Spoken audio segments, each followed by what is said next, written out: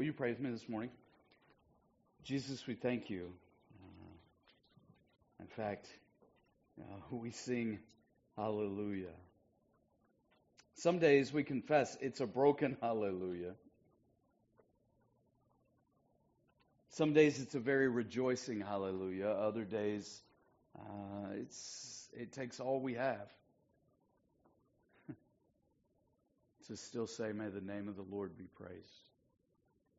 And so, Jesus, this morning, as we study your word, as we discover the Christmas season and the Christmas message, remind us of every reason that we have hope.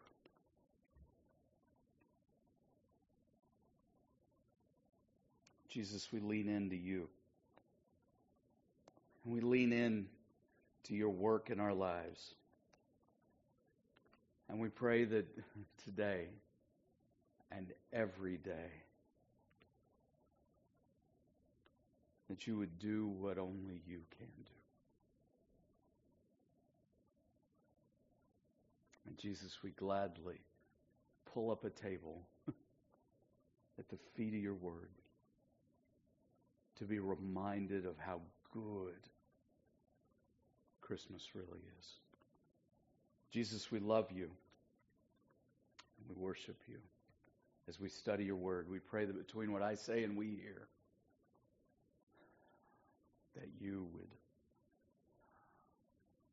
not only speak, but change us. Please, Lord, we pray in your name. Amen. Amen. You guys know the song "Oh Holy Night," right?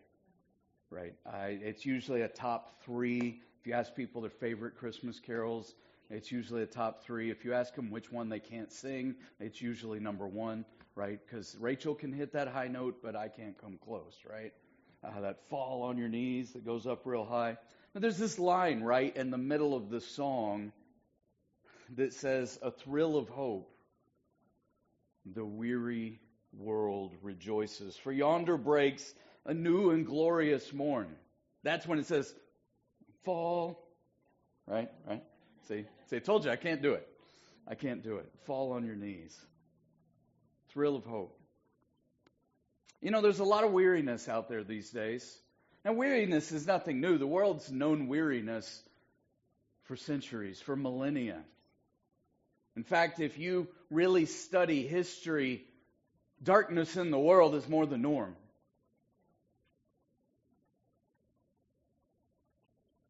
Marcy and I watched Buddy the Elf the other day. It's an annual tradition. We enjoy Buddy. Buddy's fun, right?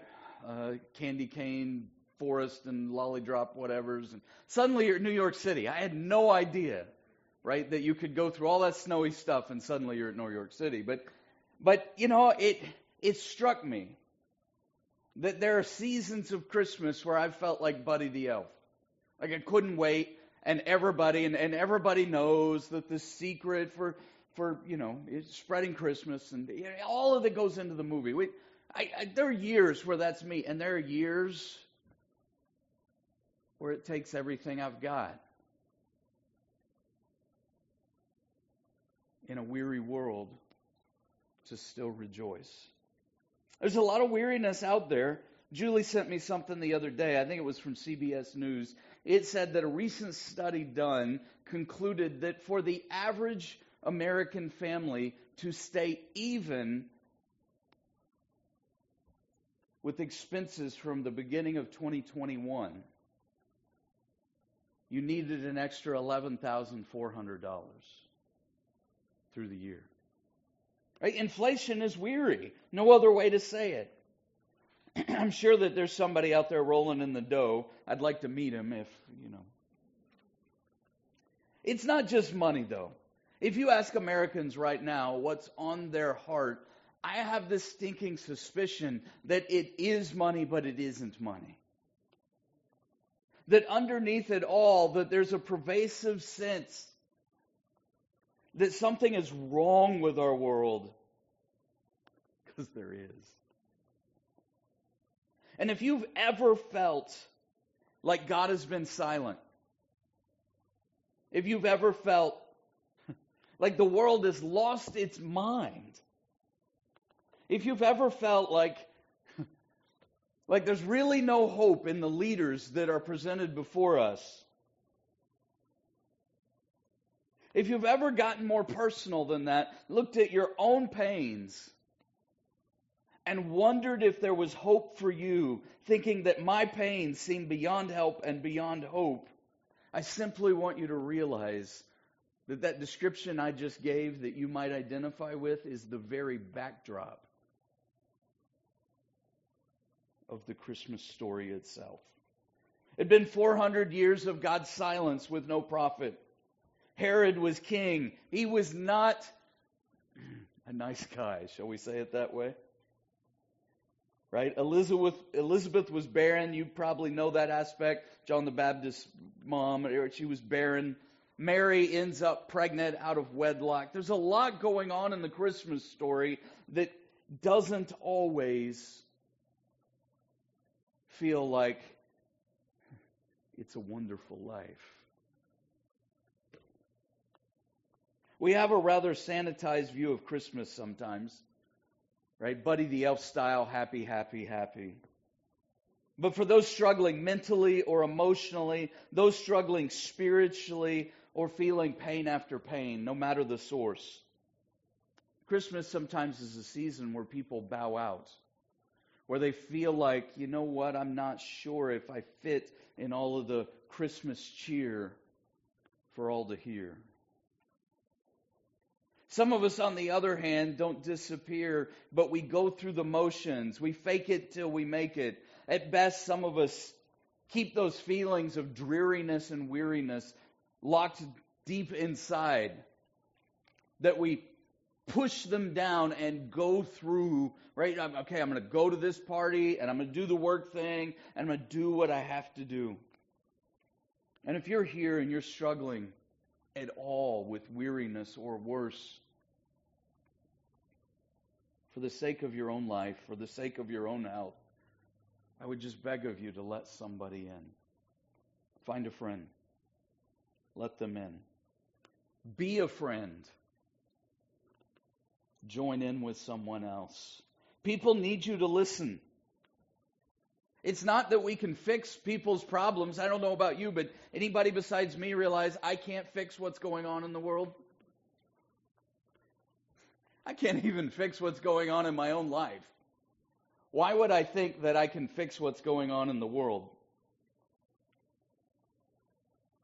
Sometimes we just need someone to be present and listen. We need someone to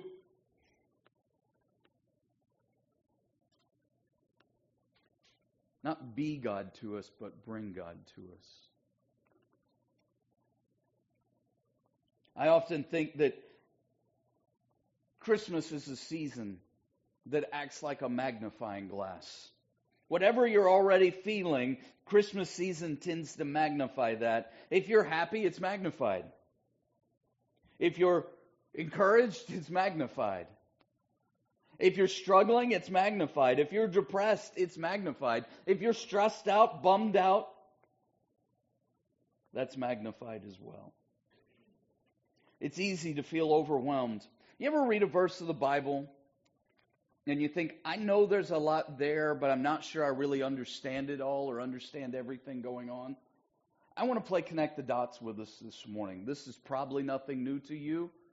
You've heard this story before, I'm certain. I'm going to jump in the middle. You remember that Mary was found to be with child. Joseph had a plan. He was going to divorce Mary quietly. They were not fully married yet, but they were betrothed, and that day would require divorce in their engagement. An angel appeared to Joseph in a dream, told him not to be afraid to take Mary home as his wife. Verse 21, Matthew 1. You know this verse, right? She will give birth to a son, and you are to give him the name Jesus, because he will save his people from their sins. And all this took place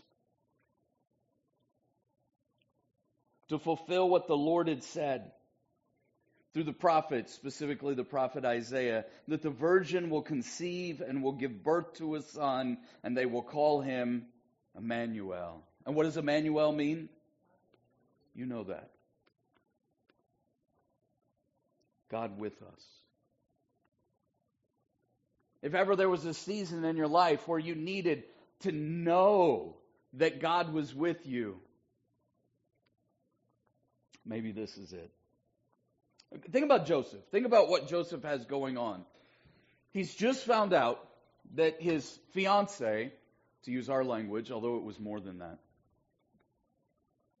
is pregnant. And he's certain he's not the father. And there's a story, because there always is. And even if he believed the story, he knew what was coming for her. And he knew how society would treat her. And he had to figure out a plan. And he thought to himself, I've got to figure this out. This isn't what I had planned. Everything seems out of control. And the angel shows up, and through these words is essentially saying, I know you have a plan, Joseph, but God has a bigger plan and a bigger story. How do I know that? Well, play connect the dots. I happen to know that this is from Isaiah 7, right? And the virgin will conceive and will give birth to a son, and they will call him Emmanuel, which means God with us. That story is found in Isaiah chapter 7. And so I want to read it to you and with you, and I want to just teach you what is going on there so that you understand the backdrop of why God with us is so powerful. Isaiah chapter 7, verse 1. When Ahaz, son of Jotham, son of Uzziah, was king of Judah. Now, let's just stop here. David was king of Israel, right? Everybody sort of remembers that. Solomon then became king of Israel, right? Post-Solomon, you end up with a lot of infighting. The kingdom splits into two. You have a northern and a southern. And we would think of them as North Israel and Southern Israel, but that's not how they thought of it. It's sort of split back into tribes again. And so you've got the northern kingdom, the southern kingdom. The southern kingdom is Judah. And they each end up with their own kings. And they battle back and forth with each other a lot. Civil War style. And then in the middle of all that, each one of those kingdoms cycles between good king, bad king, bad king, good king, bad king, bad king, bad king, bad king, good king, bad king. And they do a lot of that back and forth, that who's in charge is evil in the eyes of the Lord. And we don't even have to wonder how that played out. The history of it is all back here in the part of the book some of us never really go back to. But it's all there. Isaiah chapter 7, when Ahaz, son of Jotham, the son of Uzziah, was king of Judah, King Rezin of Aram, and Pekah, son of Remaliah, king of Israel. All right, so don't get confused here. King of Israel is the northern kingdom. Judah is the tribe of Judah, the southern kingdom. It's where Jerusalem is, where Bethlehem is. So the king of Aram, another country up north, aligns himself with the king of Israel, and they were going to march up to fight against Jerusalem. It says, but they could not overpower it. Now the house of David, this is the southern kingdom, was told, Aram has allied itself with Ephraim. Ephraim, another word for Israel. Don't get confused. One of the tribes of Israel, Ephraim. So they would refer to the northern kingdom as Ephraim. I know. You kind of do have to really study this stuff to understand this stuff, right? Now the house of David was told Aram has allied itself with Ephraim. In other words, two of its enemies to the north have just developed an alliance, a partnership. And so the hearts of Ahaz and his people were shaken as the trees of the forest are shaken by the wind. That I can understand. Aram, Ephraim, who's this? Remaliah, Pekah. Who are these people? I have no idea what you're talking about. But their hearts were shaken as the trees of the forest were shaken by the wind. That fear I can understand. And then the Lord said to Isaiah, "Go out, you and your son Shear-Jashub, to meet Ahaz at the end of the aqueduct of the upper pool on the road to the launderer's field." Yes, and I know exactly where that is. You've been there, haven't you? "And say to him, be careful, keep calm, don't be afraid." This sounds like when an angel shows up, right? Fear not. Do not lose heart. And again, just notice the verbs. Be careful, keep calm, don't be afraid, do not lose heart. They were shaken like the forest in the wind. And God sends the prophet Isaiah to say you don't have to be as fearful as you currently are. Do not lose heart because of these. Now he calls these two leaders, these two smoldering stubs of firewood. Because of the fierce anger of Rezin and Aram and the son of Remaliah. This is very vivid, very descriptive, right?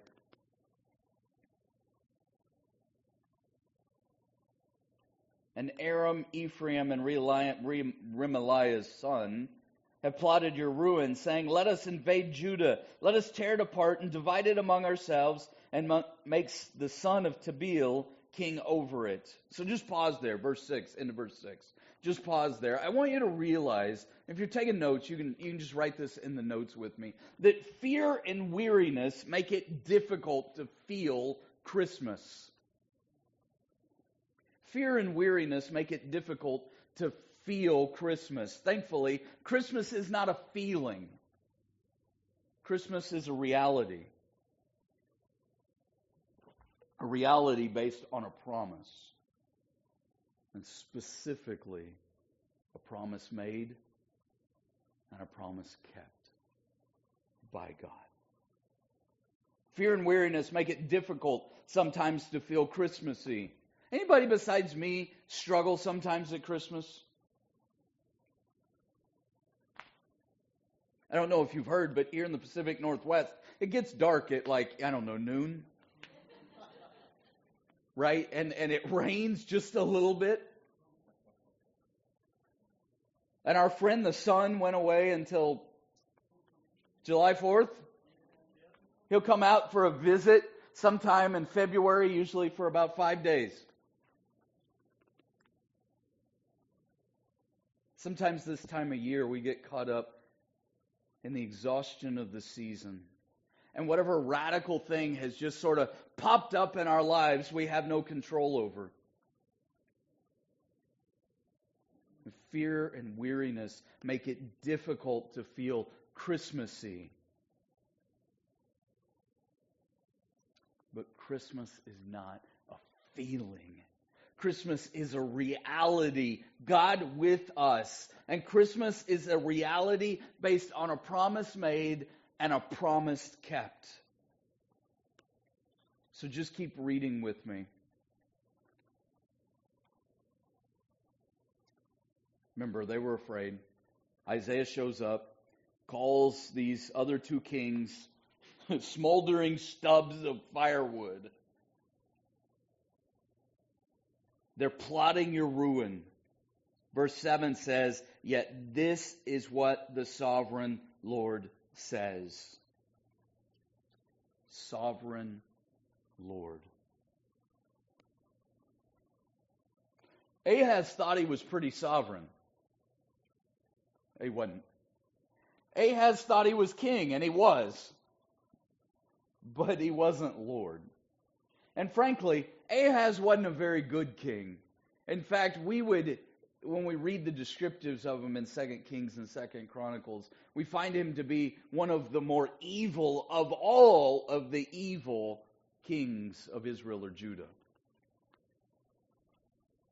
And yet here's God giving Ahaz another chance. This is what the sovereign Lord says. It will not take place, the two smoldering stubs of firewood that are threatening your ruin. It will not take place. It will not happen. For the head of Aram is Damascus, and the head of Damascus is only Rezin. And within 65 years, Ephraim, that is northern Israel, will be too shattered to be a people. And the head of Ephraim is Samaria. This is where they made the kind of the king's palace of northern Israel. And the head of Samaria is only Remaliah's son. And if you do not stand firm in your faith, you will not stand at all. Isaiah is saying to Ahaz, look, I know you haven't been a faith person, and I know you haven't leaned into your faith in God or the sovereign Lord, but the sovereign Lord sent me here to say you don't have to fear this, that God has you if you will just trust Him.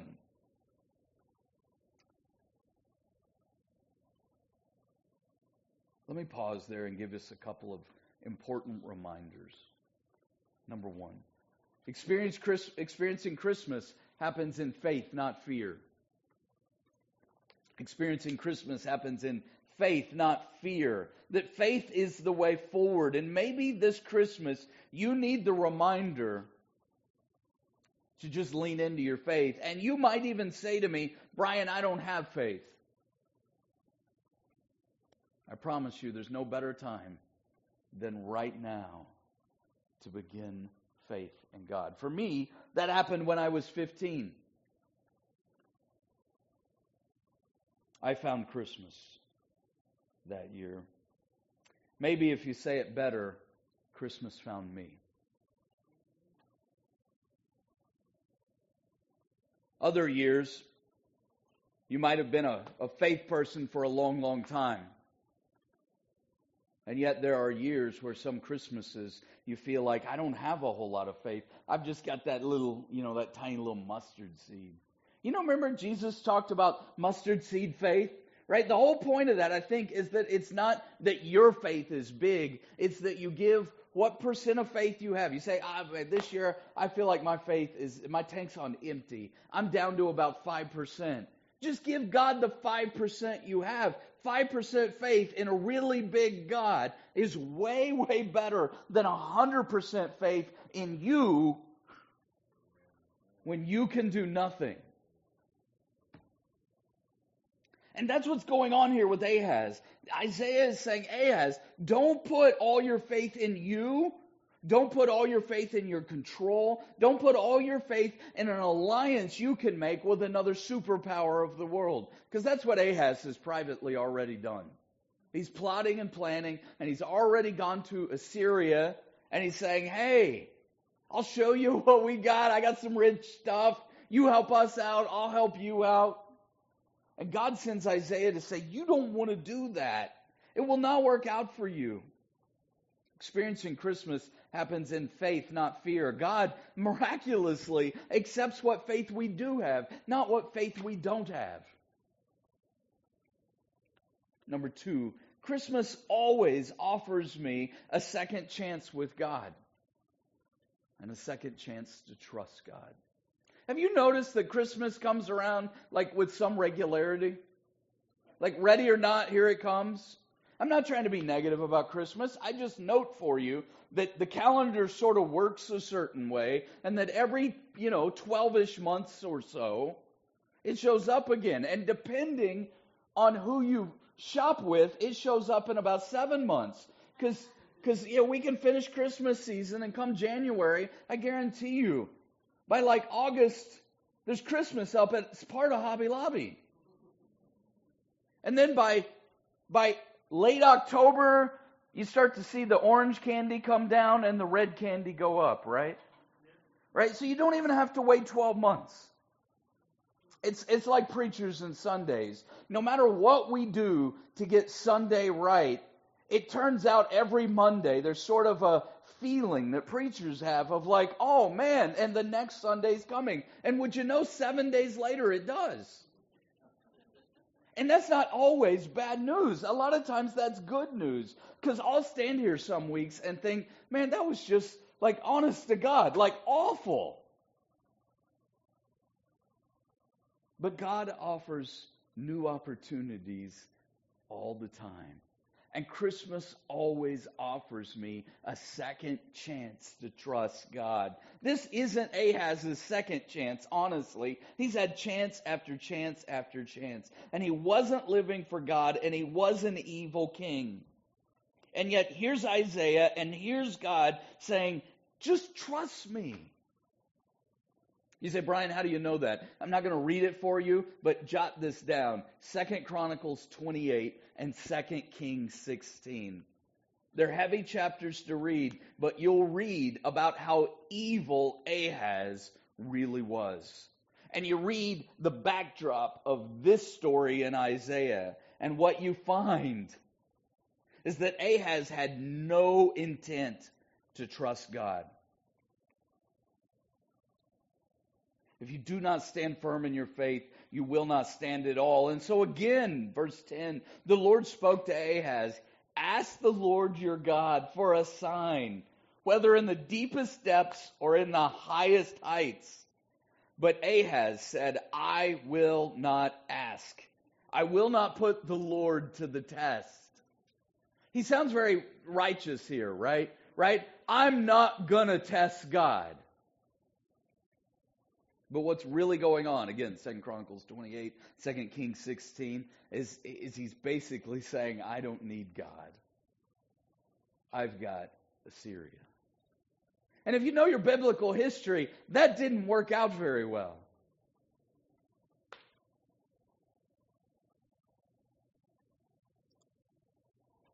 Ahaz, I will not put the Lord to the test. And Isaiah said, hear now, the house of David. So now Isaiah turns from Ahaz and he speaks to all of Judah. And he says, hear now, you house of David. Is it not enough to try the patience of humans? Will you try the patience of my God also? Yes, I will, thank you. As humans, we do it all the time. Your kids ever try your patience? I mean, when they were little? Still do. Is that what I heard? Is that really what I heard?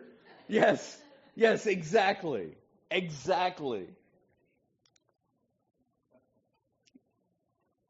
We love our kids, right? Will you try the patience of my God also? Therefore, the Lord himself will give you a sign. He says to Judah and to Ahaz, you won't ask for one, I'll give you one anyway. Another chance to trust me. The virgin will conceive and will give birth to a son and will call him Emmanuel.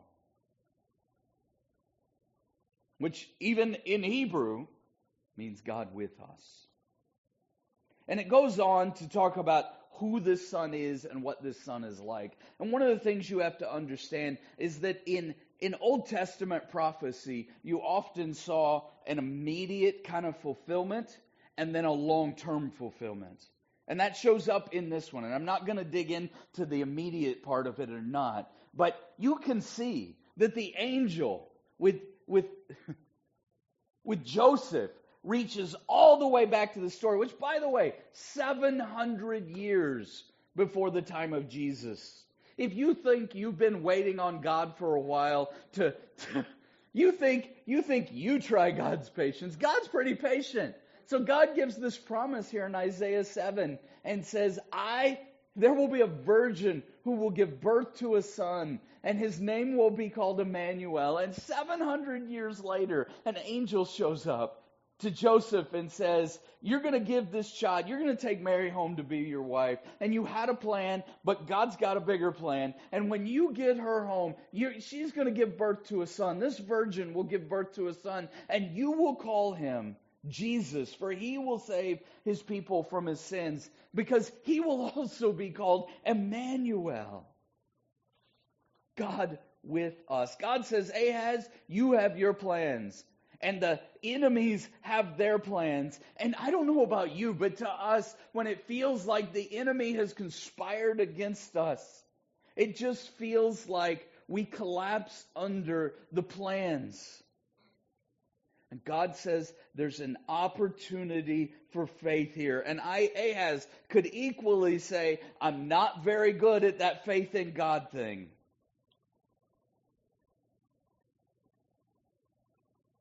And through Isaiah, God is saying, I have you. Here's your chance. Trust me. I've got this.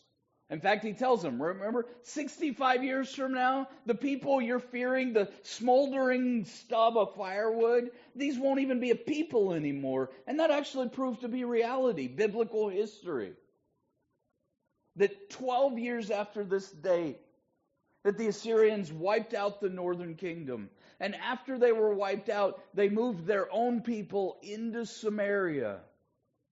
This should start to sound familiar because by the time of Jesus, the people down in Judah looked at the Samaritans as not real Israelites.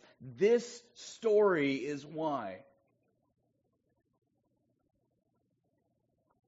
Because I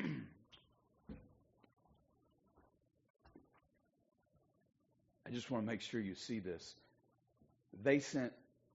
Assyria sent their own people, foreigners, to Israel, into the land of Israel, and they meshed with the people, and they had sons and daughters, and the people in Judah said, we don't like those people. And God's heart has always been, and where did Jesus spend most of his time? Did he hang out in Jerusalem all the time? No, in his 3 years of ministry, where was it? North, south? It was up north. It was Samaria, north of Samaria, Galilee. We'll get into that part next week and why Galilee. But Jesus went and spent most of his time with the very people that most of the people in the south said, we don't like them. It turns out that God's love for all people has always been God's love for all people.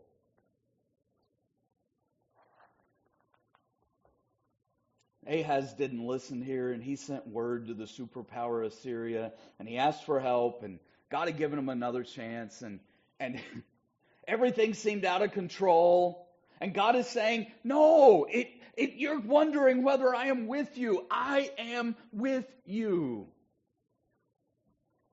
The question is not whether God is with us, but whether we're willing to trust the God who is with us. And God says, you don't have to be afraid, Ahaz. I've got you. I know this isn't what you had planned. I know this seems out of control. I know your back is against the wall. I know it looks like you've got to figure this out all on your own. But trust me. And trust that I am working. That's what God says to Ahaz with this promise of a virgin born, a virgin who gives birth to a son who will be called God with us.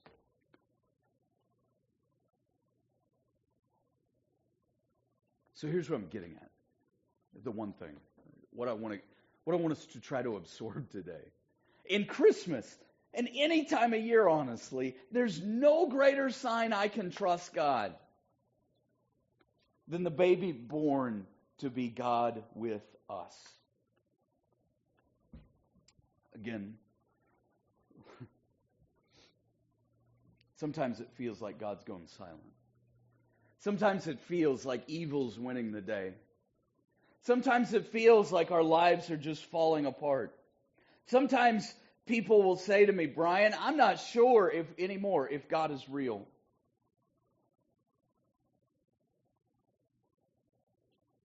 Sometimes your heart will feel, again, remember, Christmas isn't a feeling. Your heart will feel like God is not with you. And you will wonder, and you will scream at God sometimes, God, where are you?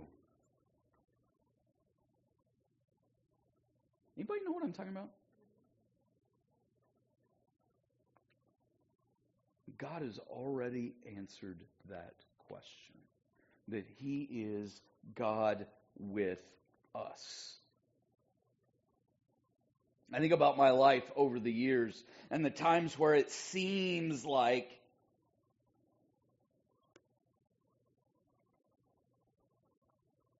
things are just wildly out of control.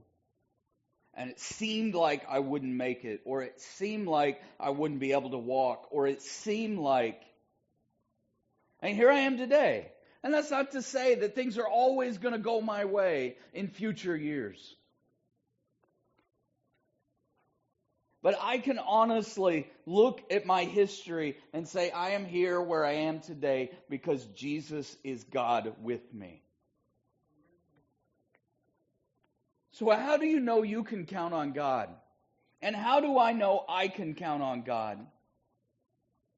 I want to go back to the Christmas story again. And I just want to connect these dots for you because really Joseph's story and Ahaz's story are similar but different. And the difference is largely in the heart of Ahaz versus the heart of Joseph. But they face very similar circumstances. This is how the birth of the Messiah came about, Matthew 1:18. Nick, you got to love me today, man, because I'm jumping into stuff not where I put it in the outline. And so I apologize, right? These guys do a tremendous job. That's the only way I know to say it, right? They have to follow when my brain goes, squirrel! It's not easy to do. This is how the birth of the Messiah came about. His Mary was pledged to be married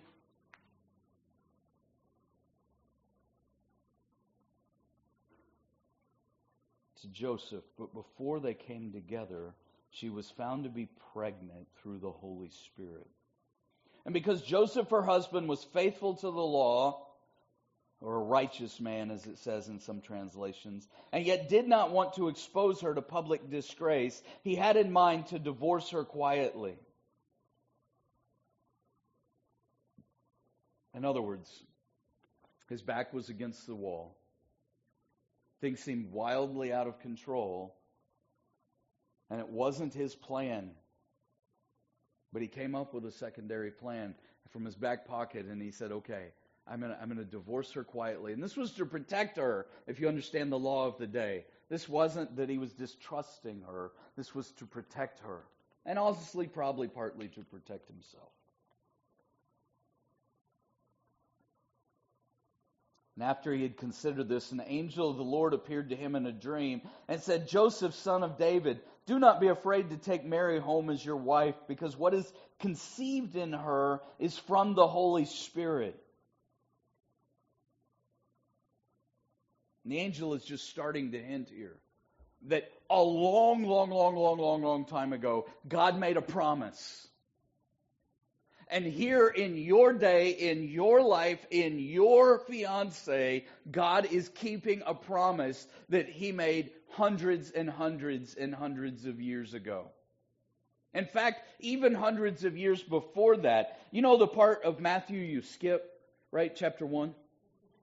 Right? The chapter 1 before the chapter 1 I'm reading. Right? This is the genealogy of Jesus, the Messiah, the son of David, the son of Abraham, and Abraham was the father of Isaac, and Isaac was the father of Jacob, Jacob the father of Judah and his brothers. This is about the point we go, oh yeah, this is all that Old Testament people stuff, and we skip it, and we go to this is how the birth of the Messiah came about, right?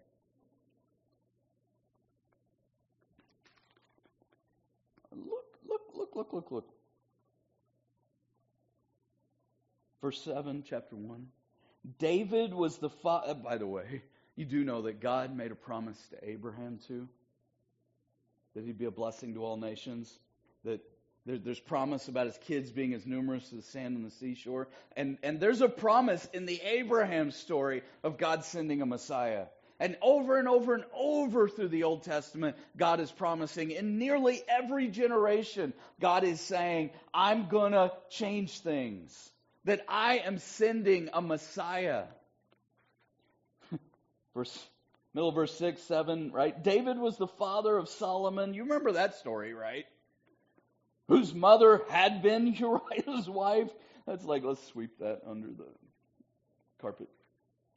Solomon, the father of Rehoboam, and Rehoboam, the father of Abijah, and Abijah, the father of Asa, and Asa, the father of Jehoshaphat, and Jehoshaphat, if you need a kid, having a kid these days, just, these biblical names are always great.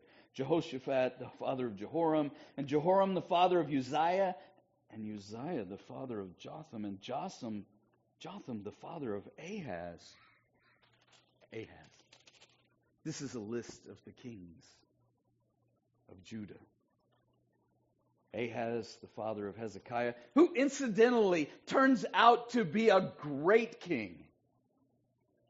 The evil king has a son who turns out to be a great king, and sometimes the great kings have sons that turn out to be evil kings.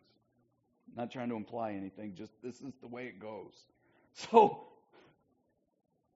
near the end of this genealogy, Jacob, the father of Joseph, the husband of Mary, and Mary, so what he's telling us is that these are Joseph's descendants. They did 23andMe on him and found out that Joseph could have been a king. Instead, he's a carpenter up in that northern part of the land.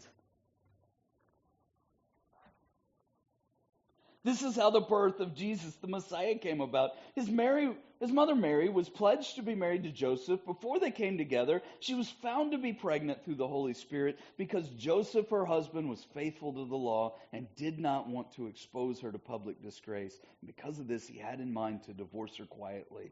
But after he had considered this, an angel of the Lord appeared to him in a dream and said, Joseph, son of David, do not be afraid to take Mary home as your wife. Remember before when it said, it basically said, do not be afraid. It said, be careful. It said, don't fear. It said, it's the same thing going on. She will give birth to a son. And you are to give him the name Jesus because he will save his people from their sins. And all this took place to fulfill what the Lord had said through the prophet, that the virgin will conceive and will give birth to a son. And they will call him Emmanuel, which means God with us.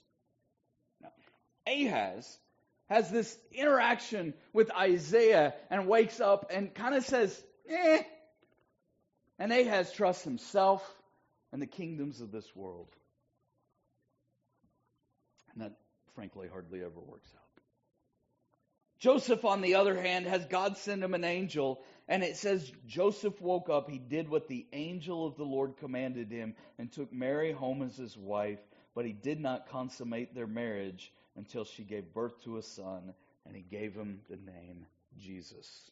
How do I know that I can trust God? How do I know that I can count on God when life doesn't look like what I had planned?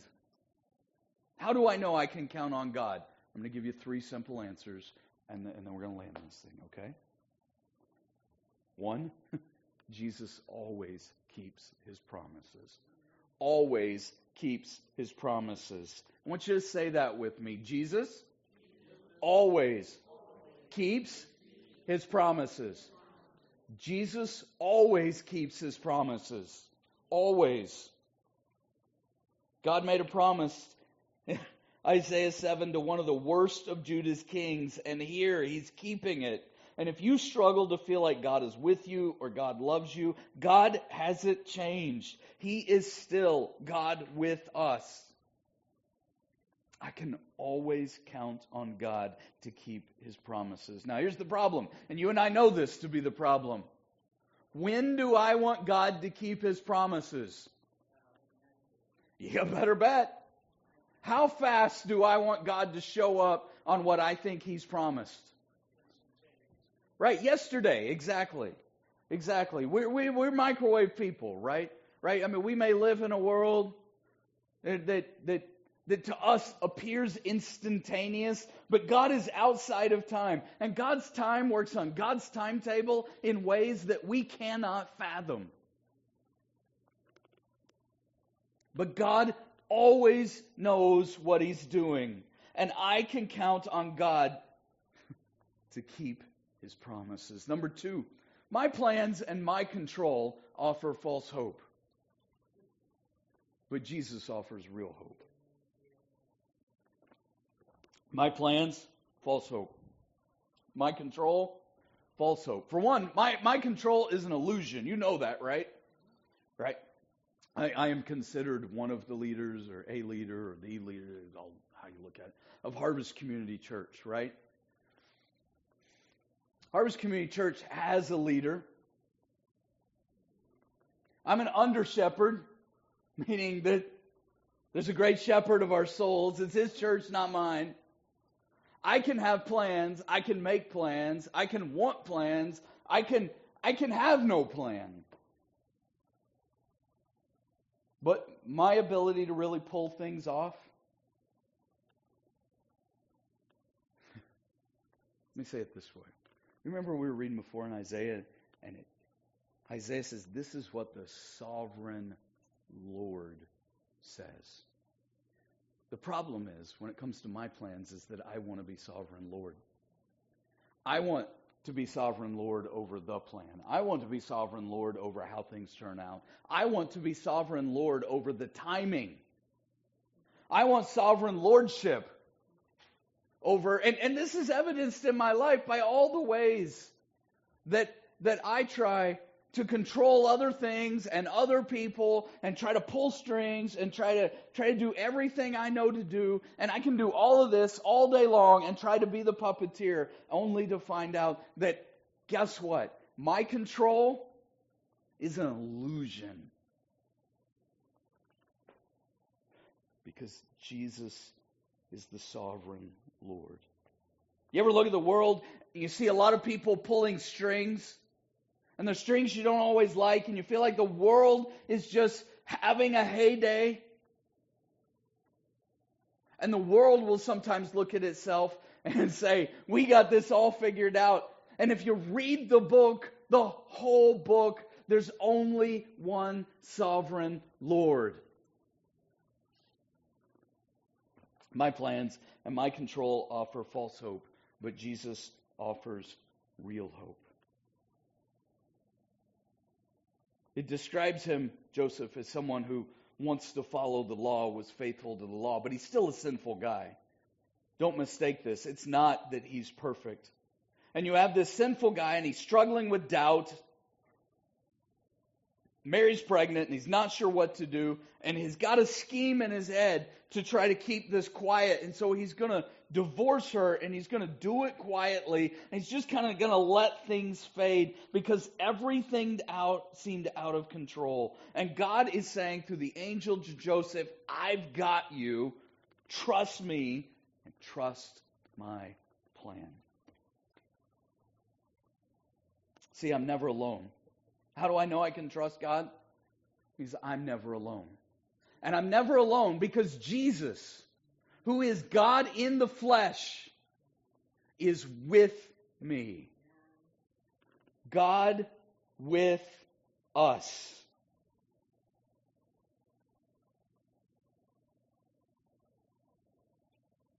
God was with us at Bethlehem. God in the flesh. Jesus born.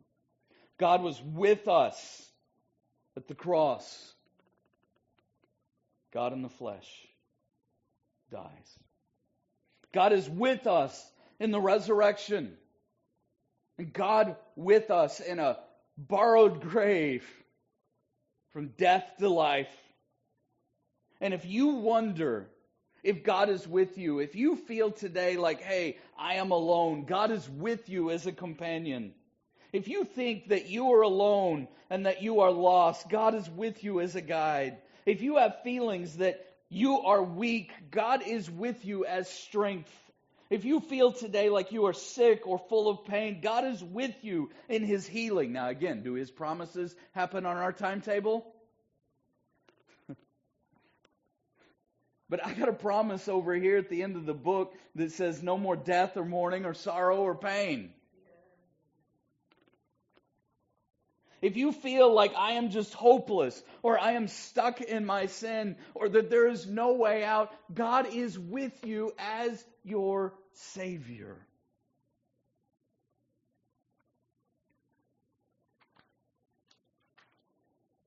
There's no greater sign that I can trust God than the baby born to be God with us. Can I pray that for you, with you? I don't want to just pray it for you. I want you to pray it with me. We always end our sermon with 2 prayers, and then we're going to sing another song.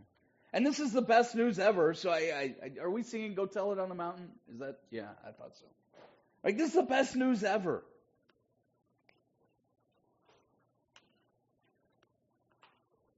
If you need Jesus today, maybe for the very first time, you've never received salvation, you'd pray with me right here, right now.